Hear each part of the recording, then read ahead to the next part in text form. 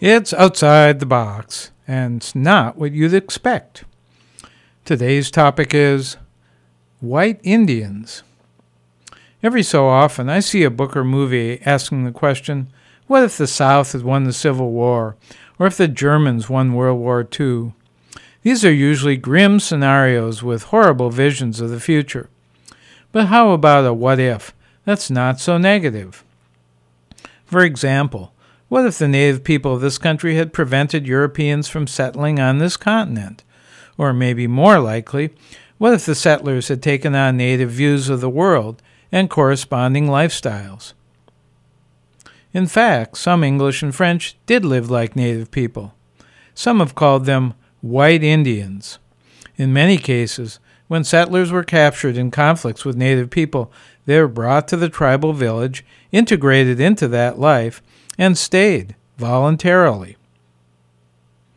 On the other hand, attempts to convert native people to Christianity and a European value system failed miserably. Both Cadwallader Colton, a writer who researched these situations in the late 1700s, and Benjamin Franklin agreed that almost no Native American who was brought up or exposed to white values and culture stayed in that society.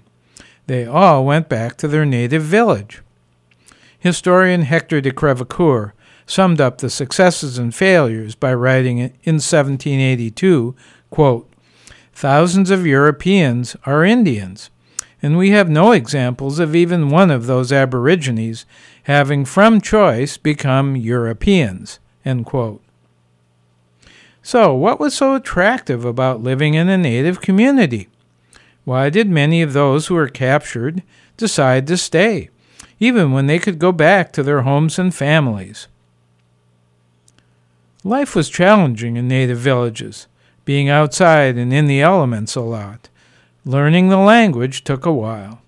Those who were captives sometimes underwent a hazing of sorts to get all the whiteness out of them. They had been told to fear their captors, and that fear did not go away immediately.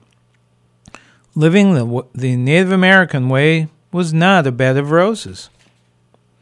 But, almost without exception, settler captives were treated not just well, but as regular members of the community. Some who stayed for long periods even became respected members and, in a few cases, chiefs. Most liked natural clothing and the comfortable moccasins they wore on their feet instead of stiff leather shoes.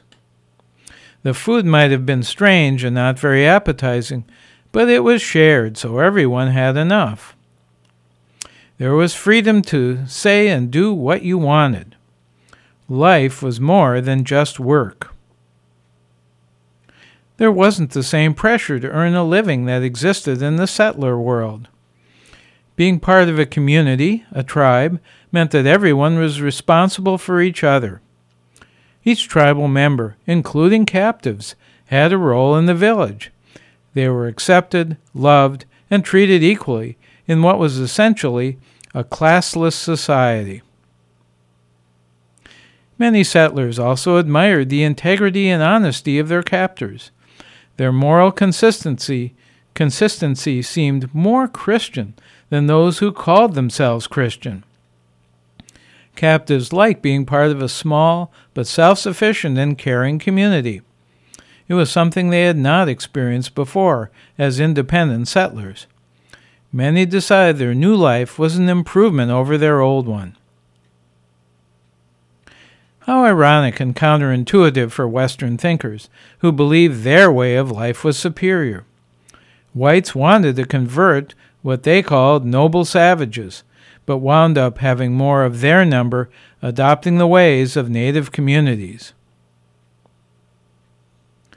What might our country look like today if those Native American ideas and values had won out over European guns and motivations of conquest?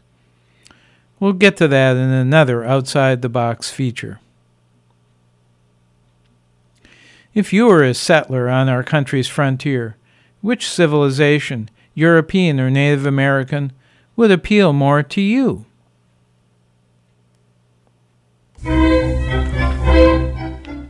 I'm Larry Danziger, feeling a lot of connection with the values of Native communities.